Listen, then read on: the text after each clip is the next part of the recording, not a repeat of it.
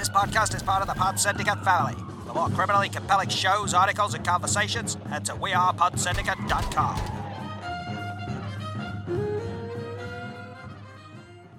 All right, you primitive screwheads, listen up. I'm ready to party!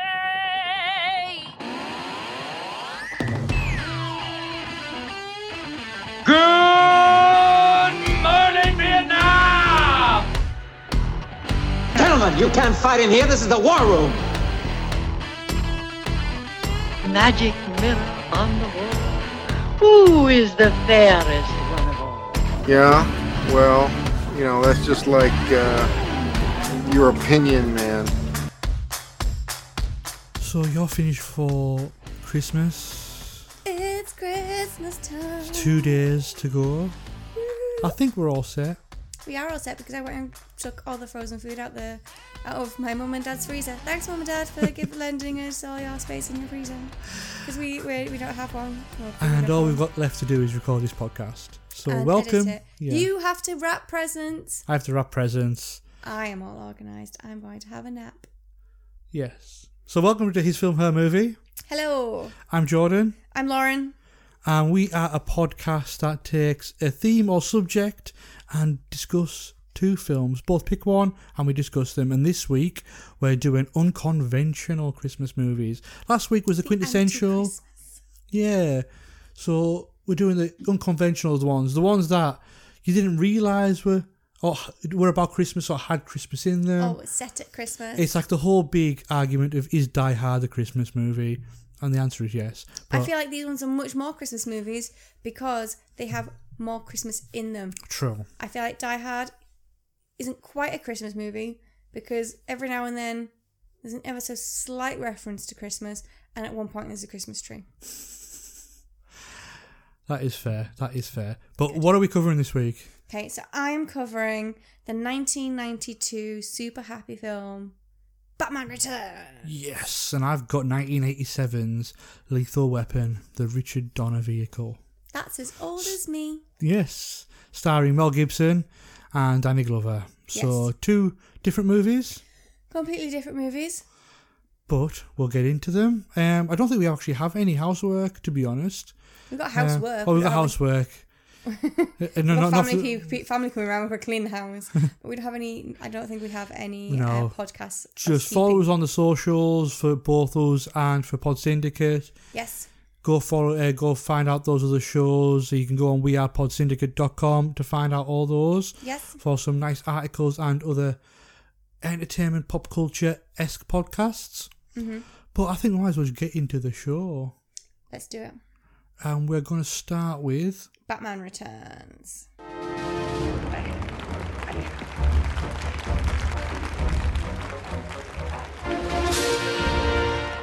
I may have saved the mayor's baby, but I refuse to save a mayor who stood by helpless as a baby while Gotham was ravaged by a disease that turned Eagle Scouts into crazed clowns and happy homemakers into catwomen.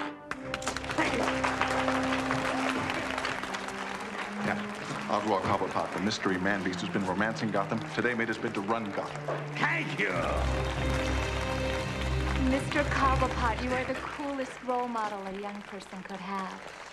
And you're the hottest young person a role model could have. Right, so I picked the 1992 Tim Burton Batman Returns. Now, I remember seeing this a long time ago. Hadn't seen it again for quite a while. So, for those of you who don't know, it is the Michael Keaton Batman with Michelle Pfeiffer, Danny DeVito, Christopher Walken, and it's about the Penguin. Pretty much. It's set at Christmas. Yes. It has a lot of Christmas iconography in it. It does. They try to light the goddamn tree about 3 or 4 times. But of course it's set in Gotham, so it never goes quite to plan.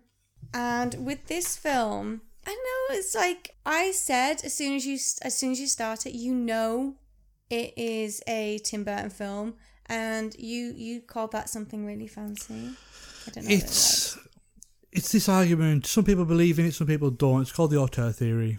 So can you tell it's a filmmaker, certain filmmaker by style, by narrative, by things like that? For example, a Hitchcock film always feels like a Hitchcock film. A Coen Brothers film always feels like a Coen Brothers film. For example, you could watch a film and know it's from a director without even knowing that it's from that director.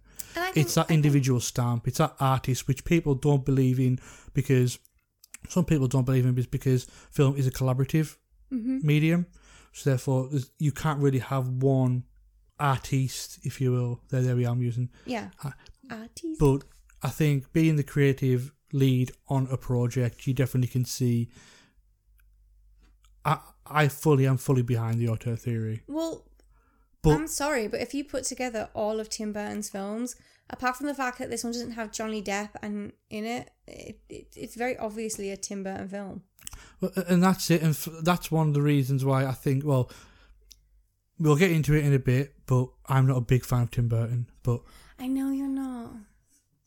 You're not a big fan. I know you like him as well. I like a bit of Tim Burton, yeah. So, but for me, so I remember watching this film, but because I hadn't watched it in such a long time, there was bits that I had completely forgotten about. So it was quite nice to rewatch it. I completely forgotten. It's 2 hours and 6 minutes long. Yeah. You have Michael Keaton as Batman. Keaton. Keaton? It's not Ronan. Keaton. Keaton. Michael, I wrote Keating. No, he didn't sing in Boyzone. I didn't like Boyzone either. Okay, Michael Keaton in this, who, as well, when I was watching this, there's like loads of Batman memes, and it's basically his face. Yeah. So I was like, oh, I know that meme. Danny DeVito, who plays the Penguin, which I loved because it's such a different character to what I've seen of I've seen more Danny DeVito, more of his like comedy stuff. Yeah. So this is a completely different character. Michelle Pfeiffer, who is Catwoman, and Christopher Walken. I can never say his name. Walken as what's his name? Max Schreck, who was supposed to be Two-Face, but they decided to take all of Two-Face's lines and make this new character. Yes. Instead. So Max Schreck is the multimillionaire. He is greedy businessman. He's the big bad, really. He is like the big bad. It starts off when the Penguin's born. Very dramatic martinis. Yes. And eyeglass and smoking and everything.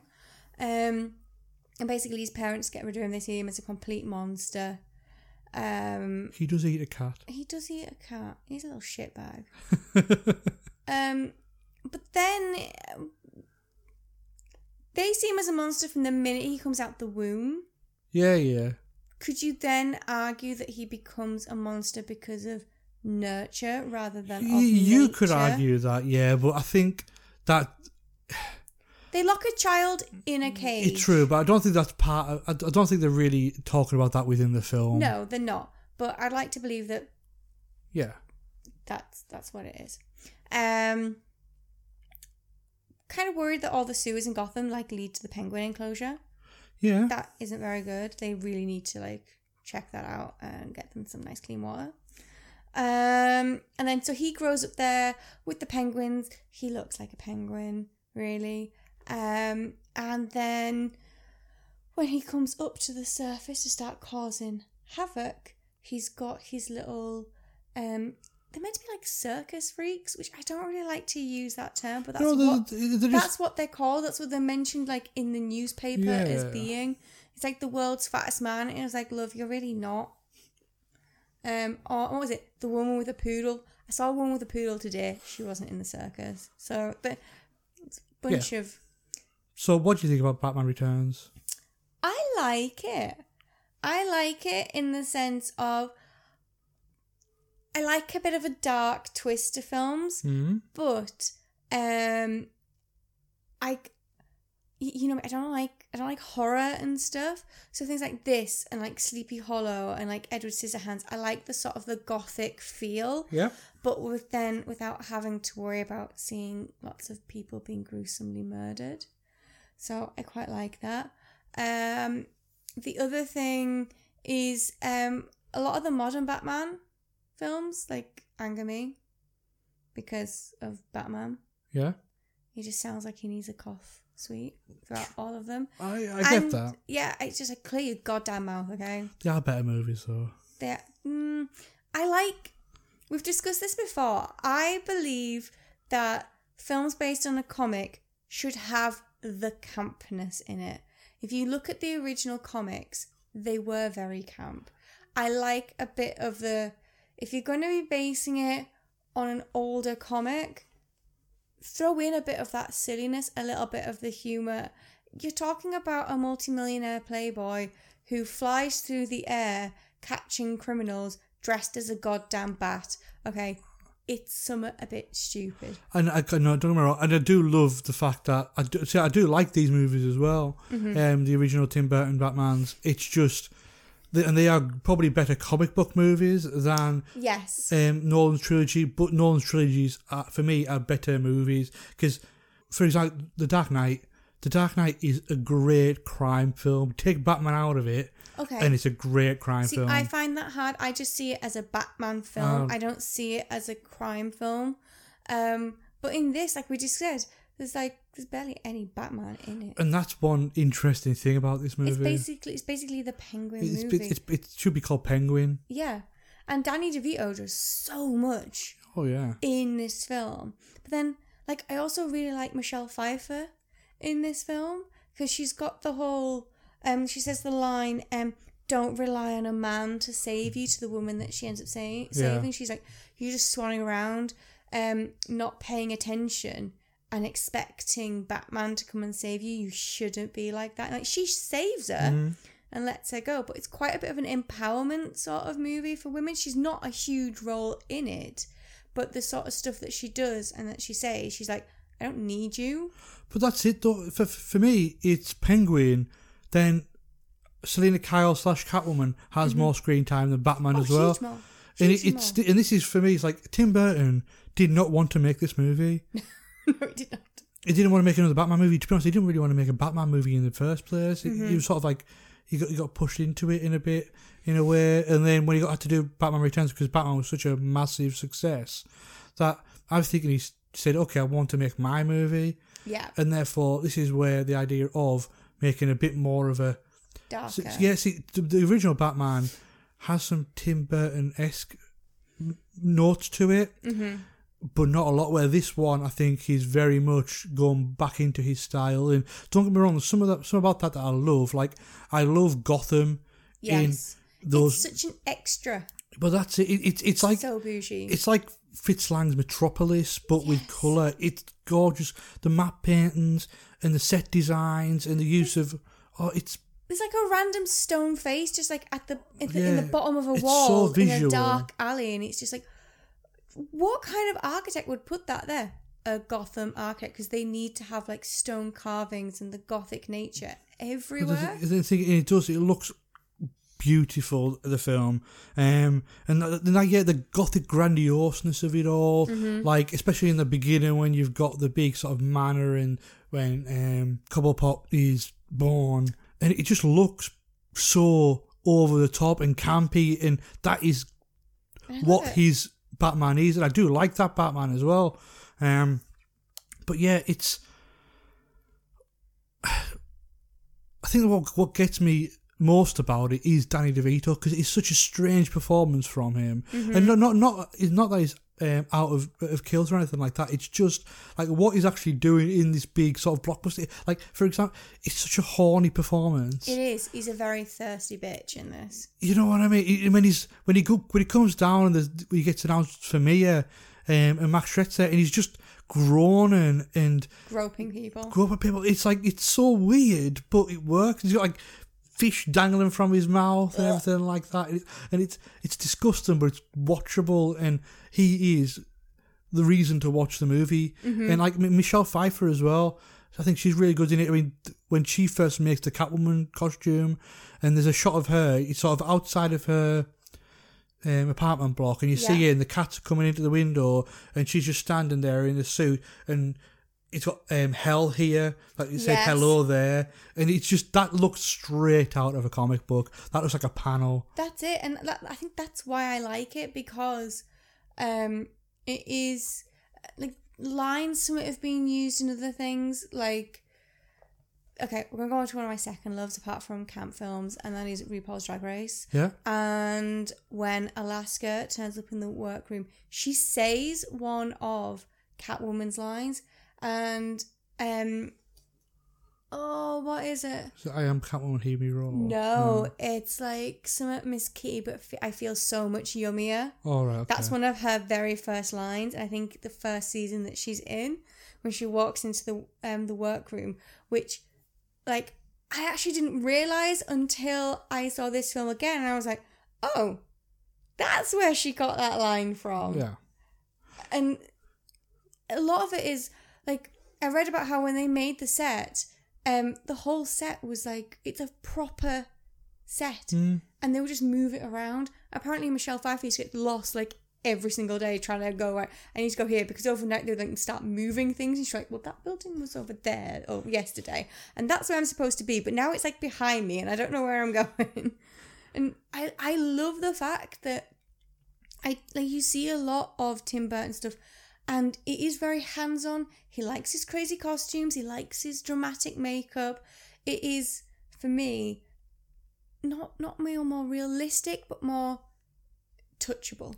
And that's I understand his practical effects. For me, to be honest, not really in his early work. It's in his later work. It's when it's style for style's sake. I don't like it. When it actually has some impact on the story, like for example, Gotham is in his version of Gotham is very campy, and it's very sort of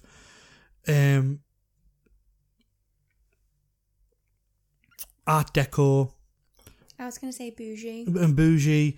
And for example, again, Edward Scissorhands, that gothic nature works for that. Especially with the juxtaposition of the normal townsfolk where everything's pink and blue and green. And that's it. And even when you go on Ed Wood, I mean, Ed Wood is very much subdued compared to other Tim Burton films. But then when the crazy costumes, the crazy colours, the crazy sets have nothing to do with the film, and it's just there because it's Tim Burton. Yeah. That annoys me, and that's when I think, is Tim Burton, let's go back to that term, is Tim Burton an auteur? Because that visual style is adding nothing to the narrative. No, but I think it definitely does too in this one. Yeah, it does, Because the film is so dark. The other thing we'll say, the actual penguins themselves, they have baby penguins there, which are gorgeous. And then they strap like little rockets to them, and then they waddle through the streets. Adorable, even though they're coming to kill like everybody. But then they obviously have like some fake ones and some like robot type ones. And for a film set in like the early 90s, unless they're under bright lights, they actually don't look that bad. They're pretty good. No, they do. They look very good. And it works as well because obviously being Batman, most of the film takes place at night. And it's one of the reasons why I quite like the Christmas setting, because when you've got the darkness of Gotham with the white of the snow and the blue light coming from the moon, it all looks very lovely. Yes. And then you have that little like bit of colour just coming from the Christmas tree, really makes it stand out. Yeah, and like you're talking about the Penguin as well, it's like what DC do better, and they do it way better than Marvel, is villains. And one thing that this film takes into account is the fact that the villains necessarily are way more interesting than the heroes. Yeah. And therefore, Batman, in this iteration, is probably the dullest character in the film. I think he gets enough screen time so that we know who he is, we can see we root for him. He doesn't really have an arc. He sort of has that to and fro with Catwoman, but he is so passive. And therefore, it's Batman in name only. It's very much Penguin's film. And even Max Schreck. I mean, Max Schreck was created, as you said, for the film. He's never been in any other Batman since. And that kind of lessens it to me in a way, because he is the big bad, but I don't But he really dies, care. so- Yeah, but I don't really care about it. I mean, he hasn't came up in any comics or anything. No, but just because they used he was supposed to be Yeah. Two-Face, and then I read, and I can't remember why. I think it was because this one was meant to carry straight on from the last one, but then because Tim Burton wanted to change it so much, they didn't want Two-Face in it. So they actually rewrote it before they shot it, and they just used all the same lines and just put it into a new character. And that's it. And Tim Burton actually doesn't even see this as a sequel. He just sees it as a completely different story, which tells you one thing about it. Because I mean, the original Batman, I think, is still a better film than Batman Returns, but they are two completely different beasts. Which is the one that has Mr. Freeze? That is Batman and Robin. Oh. The original Batman's Jack Nicholson as Joker. Yes, it is. I've seen that one. I like that one. I just like the campness. Yeah. That's why I like Mr. Freeze as well. You know, why would you not love Arnie dressed up like... It just saying ice puns. Just saying ice puns all the way through. To me, that is like an Oscar-worthy performance. It is brilliant. But do you have any fun facts? I've got a few, right? I literally, this whole film, you need to go onto IMDb. There's so many fun facts. There's like little things like about how Tim Burton completely redesigned how the Penguin looked and stayed away from the original costume because he didn't like it. So put him in his new costume and everything. But this was actually the first film made in Dolby Digital. Right. So this is to showcase how good it was. And it had the biggest opening weekend ever in the US until the next year when it was then beaten by Jurassic Park. Really? So if it wasn't for Jurassic Park being such a big film, it probably would have lasted a bit longer. Because you remember, like, nothing beat Jurassic Park for a long time. But because it was just shown off everywhere, and the new technology and everything. The bus stop posters that featured Catwoman were constantly stolen. Like, people were breaking into the bus shelters and stealing them to the point where they actually put security on to stop people from stealing them. And if anybody finds one of these posters, if it's a bus stop poster, apparently it's worth so much money now because there were so many were just stolen that in the end they went, we're not doing this poster anymore. So people were obviously really liking Michelle Pfeiffer. Yeah, and you can understand why. She looks amazing in it. Her catsuit was actually vacuumed on to her, so she could only act for a certain amount of time before she would be like, okay, too tight, can't breathe.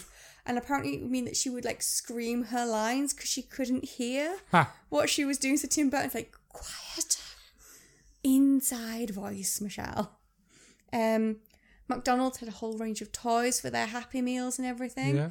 And then when the film came out, they had to scrap the whole thing because parents were saying, you can't give our children toys for this film. It's a 15 as well, I think, as well. Yeah, so. They didn't realise how violent it was going to be. They thought it was going to be like the last Batman film.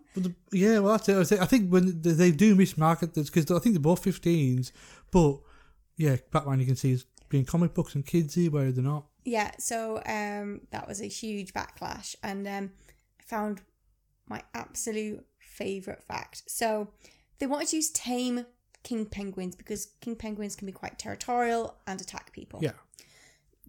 There is a place that has tame king penguins, and it's in Coventry in the UK.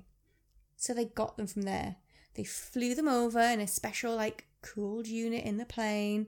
They had a refrigerated trailer. They had a special pool that was had 1/2 ton of fresh ice every single day. They got fresh fish every single day from the harbour because that's where they were near filming. They got treated like absolute royalty. And then by the end of filming, most of the penguins had either mated or laid eggs, which apparently is a sign of a very happy penguin. Because people were really worried that they were being mistreated, and they were able to go, no, look, we've put all this stuff into place, and look at all the baby penguins that we're going to have because of it. So I really like the fact that they obviously really took like a huge amount of care in looking after these penguins, just so that way, you know, they were happy, and they obviously were because they then went on to have lots of babies. Brilliant. Should we move on to my movie? We will. So Let's move on to yours. We'll have a little break and we'll come back with Lethal Weapon. Cool. Mulberry Boys every Friday night. On the show, you better know they keep it tight. ETL is back and the J-Strom's in the zone. Introduce the co-host, he doesn't do it alone. PCZ is about to hold court. You know he's on the headset, you can hear him snort. Pop culture, movies, TV shows, and games. Rotten Tomatoes, reviews, news, and Blu-rays. Foggy don't play around, he will bust a drop pass. Welcome to the Entertainment Landfill Podcast, the Jason and Steven Show. It's the Jason and Steven Show. What? The Jason and Steven Show. It's the Jason and Steven Show.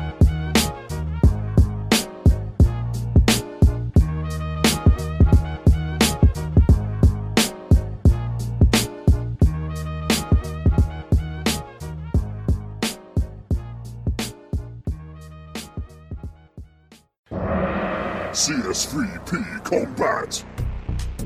Player 1, choose your character. Tired of film and television podcasts where the hosts exist in a blissful state of agreement? Instructor. Player 2, choose your character. Well, you're in luck. Punter. Round 1, fight! Allow me to introduce you to the Chinstroker vs. Punter podcast, featuring two film and television fans from Birmingham, England, who enjoy their media in very different ways. But anyway, that brings us to the end of the plot of Blue Velvet. The plot. I mean, the main characters are two of the dullest main characters I have ever encountered in any film. So join us as we catch up on what we've been watching from our own very different perspectives. Double KO. Round 2, fight! You can find us at csvsp.libsyn.com, also on Spotify, iTunes, Stitcher, all the places that podcasts can be found. Just really It's not visually striking. No. Just getting confirmation. It's just in English. That's the third time, though. I mean, is this on? Hey, okay, no bullshit. You want to kill yourself? Oh, for Christ. Shut up! Yes or no? You want to die? Yes or no? I got the job done. What the hell do you want? Just answer the question. Oh, what do you want to hear, man? Do you want to hear that sometimes I think about eating a bullet? Huh? Well, I do. I do. I even got a special one for the occasion with a hollow point. Look, make sure it blows the back of my goddamn head out. Do the job right. Every single day I wake up and I think of a reason not to do it. Every single day. And you know why I don't do it? This is going to make you laugh. You know why I don't do it? The job. Doing the job. Now, that's the reason. You want to die. I'm not afraid of it. I ain't afraid of it. Here, take my gun. Don't nibble on the barrel. Pull the trigger. Go ahead, pal. Be my guest. Go ahead if you're serious. You shouldn't tempt me, man. Put it in your mouth. Bullet might go through your ear and not kill you. Yeah, under the chin. Yeah, under the chin. So Lethal Weapon is a 1987 film directed by Richard Donner, but I think most importantly written by Shane Black. Yeah, he wrote this, he wrote Last Boy Scout, he wrote Last Action Hero, and then he moved on to even bigger films. He sort of took a break and he wrote Kiss Kiss Bang Bang, which kind of put Robert Downey Jr. back on the map to make him able to get Iron Man. Oh, okay. And then he written directed Iron Man 3. Okay, yeah, I like that film. So, what is Lethal Weapon? Lethal Weapon is Mel Gibson as Martin Riggs. Mm-hmm. It's Danny Glover as Roger Murtaugh. One is crazy, one is a family man. It's a buddy cop movie, and they try to solve a crime revolving around this crime circle heroin bust. That's really it. Plot wise, to be honest, it's not really that important because the entire film is centered around Martin Riggs and Roger Murtaugh, because this didn't really create it, but it brought back on the map the idea of the buddy cop movie, and the chemistry between the two makes this film what it is. Like, Mel Gibson is a controversial figure, obviously. Now, what I'm about to say doesn't mean that I support his worldviews in any way, but damn do I miss him from my screens. He is so charismatic, and like in this film is so watchable. He just came off stuff like The Road Warrior and Mad Max and stuff like that. He's still got the same bloody hair. His mullet deserves a Best Supporting Actor Oscar. His mullet looks goddamn fake. It looks amazing. It looks so bad. But yeah, it's a quintessential, as you'll get to know, like Shane Black script. It's action. It's quick wit. There's boobs. We had a little talk after the film because we generally don't talk about our views after the film because we're like, well, we'll save it for the podcast. Yes. But we'll get into your views because I think they're completely different to mine. But this film and Shane Black really, they're very male-oriented films. And the way I try and explain it, it's like, it feels like there's testosterone that's sort of sweated into the celluloid. And yeah, it's so masculine. And the relationship between Murtaugh and Riggs is very much sort of a heightened, not homoerotic or anything like that, but you know what I mean? It's like a squabbly married couple. Mm-hmm. The complete opposites, but as we all know, complete opposites attract and work well together. Yes. So therefore, it really does play off that. And I said the plot really isn't massively interesting. It's just all to do with that central relationship. And yeah, it's bloody brilliant, this film. Now you speak. Okay. So I agree, they have a very good relationship. It's good to see them bounce off each other. They've got really good timing. All that, really good. However, to me, I felt like the plot of this film, I did need something because it was just like a man's film. Yeah. Okay.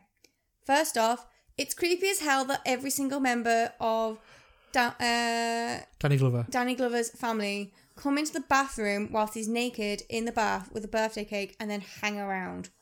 That's just really weird. I couldn't see that happening in real life. So that was a bit weird. Why was there sexy music playing when his daughter came down the stairs in her dress? She's like 15 and she's literally objectified throughout the whole of this film.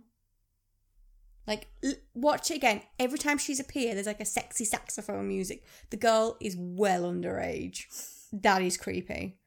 The evil guy had really good eyebrows, which I've noticed in a lot of these films. They're always well groomed. They always look really good. They all think that they keep going, oh my god, like, Mel Gibson. You all think, oh, Mel Gibson, he's suicidal, right? In the first 10 minutes of the film, tries to blow his brains out. The man is suicidal. Okay, there's no ifs or buts about it. He's suicidal. Yeah. The girl at the start, they've completely ripped off the New York suicide. If you Google the most beautiful suicide, there's a girl who jumps from the top of an incredibly tall building, lands on a car exactly the same as her, but she's got some clothes on, and looks beautiful. Looks like she's just sleeping on top of a car. I obviously thought it was a homage to it. It was, and as soon as I saw that, I was like, that is the most beautiful suicide. So yeah, it goes on like that. Mel Gibson and Danny Glover, they're meant to be different ages. They both look the same age. Mel Gibson curves on the underage daughter. I don't think he does. I think he sees her looking at him and he's just sort of like, this is awkward. No, that is not an awkward smile. That is a, I'm good looking sort of smile. Mel Gibson also says when they suggest that the girl who's killed and Dixie, the prostitute, when they suggest that they were in bed together, Mel Gibson goes, that's disgusting. So I was like, that's not very fair. There's a few other little bits. My main issue with this film was the ending. Yeah. They had the bad guy. They had him. He was unarmed. He had his arms behind his head. They had loads of backup coming, and they could have just arrested him and been like, right, done. What did they do? No. It was a chance for Mel Gibson to get his bloody top off, roll around in some mud and some water, and show off his pretty average, karate skills. Okay? I was just like, literally, the whole police force is standing around in a circle going, oh, look, they're having a fight. really, do you mind just doing your job and arresting the guy? He stopped them because he wanted to have it out with him. No! He's a police officer. He's just fannying on.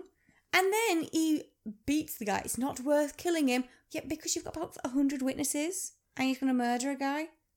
Not a good idea. And then they just leave him. They all just walk away and like leave the bad guy like slowly getting up. He could have very easily ran away. And then finally, like literally the next day, after the daughter's been like released and everything, he goes round and she's like, oh yeah, I'm great. I'm really happy. Love, you've just seen like about 20 men be murdered. You were nearly raped. You were kidnapped. Like, you were put in like a drugs den. You had all this horrific stuff happen to you. And literally like less than 12 hours later, you're like, oh yeah, hi, you're really cute. Come into like my house and it's nice to see you. I was like, no. No. Okay, at least show the girl looking, you know, like I'm really happy to be home, you know, I'm still a bit, you know, but thank you. At least show her like more timid, not trying to be like flirting. I thought it was a little bit like it's a guy's film. Absolutely. It's a total guy's film, and the women in it are seen as they're just pretty or they're shrill. Because the female psychologist is like, this guy is suicidal and he's dangerous and we need to keep an eye on him and he shouldn't be at work and he shouldn't be at work. And they're going, you say this, we'll just see if he blows his brains out. But And it's like, no. He's a good cop. I'm sorry. He's not that good a cop. He made a guy jump off a building whilst handcuffed to him. He controlled the fall, as he says. He controls the fall. Big whoop-de-doo. Do you feel better now? Yes. I love watching this film and just gazing back over my shoulder, and the look on your face was like, what has he got me watching tonight?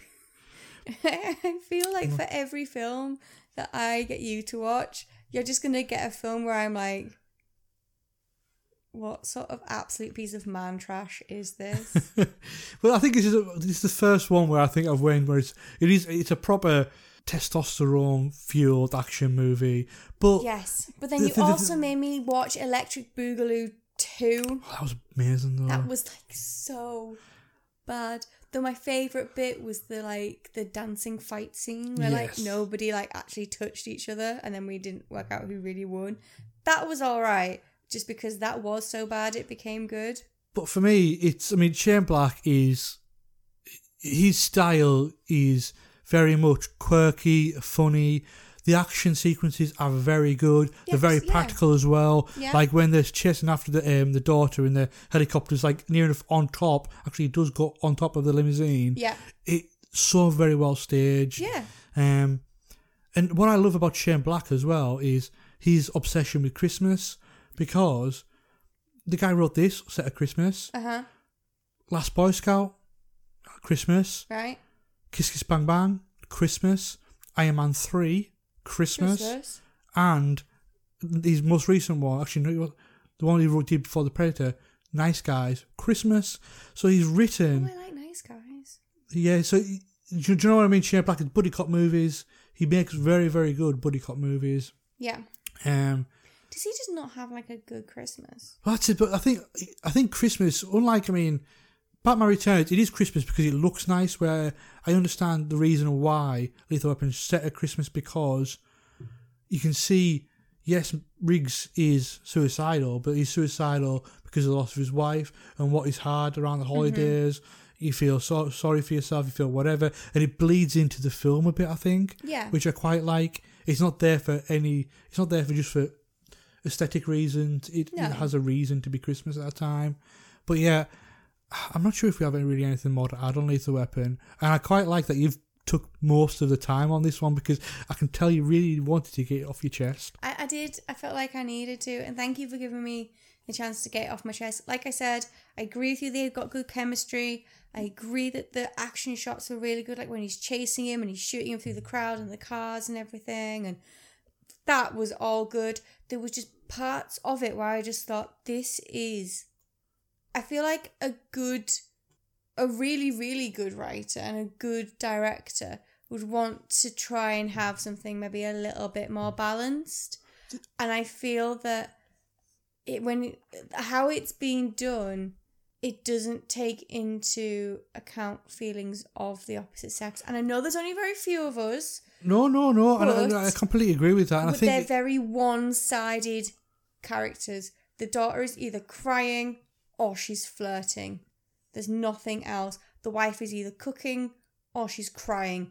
She's done nothing else. And the psychologist is just being shrill. I think it is very much a film of its time as well. But it's also a film that, there is elements that you brought up there which are completely, yes, they should take that into account. Mm-hmm. But it's also sort of a film that we don't get anymore. We do see that quite a lot because this is an adult film. Not an adult film, but like it's a film that has adults on its mind, where it's like it doesn't care about the kids. No, it's not an action movie where it's got to get a 12A certificate or a PG. Mm-hmm. It's happy with its 18 certificate Mm-hmm. and being as sort of vulgar and have nudity and have swearing and have fights and have violence.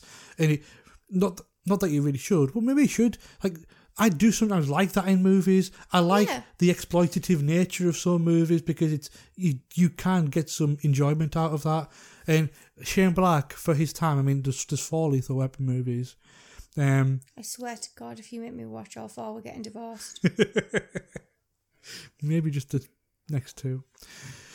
But no, it's such a film that we don't get. And I mean this, like, Mel Gibson is a movie star. He is a movie star. He delivers some really, really good monologues in this. I mean, after The Jump, when him and Murtaugh go into the shop just across the road, and he's saying basically how, and he's got these crazy eyes, but he's just so high energy, and he's like so much living off that moment. And he's saying, I've got a special bullet for it too, so he does the job well.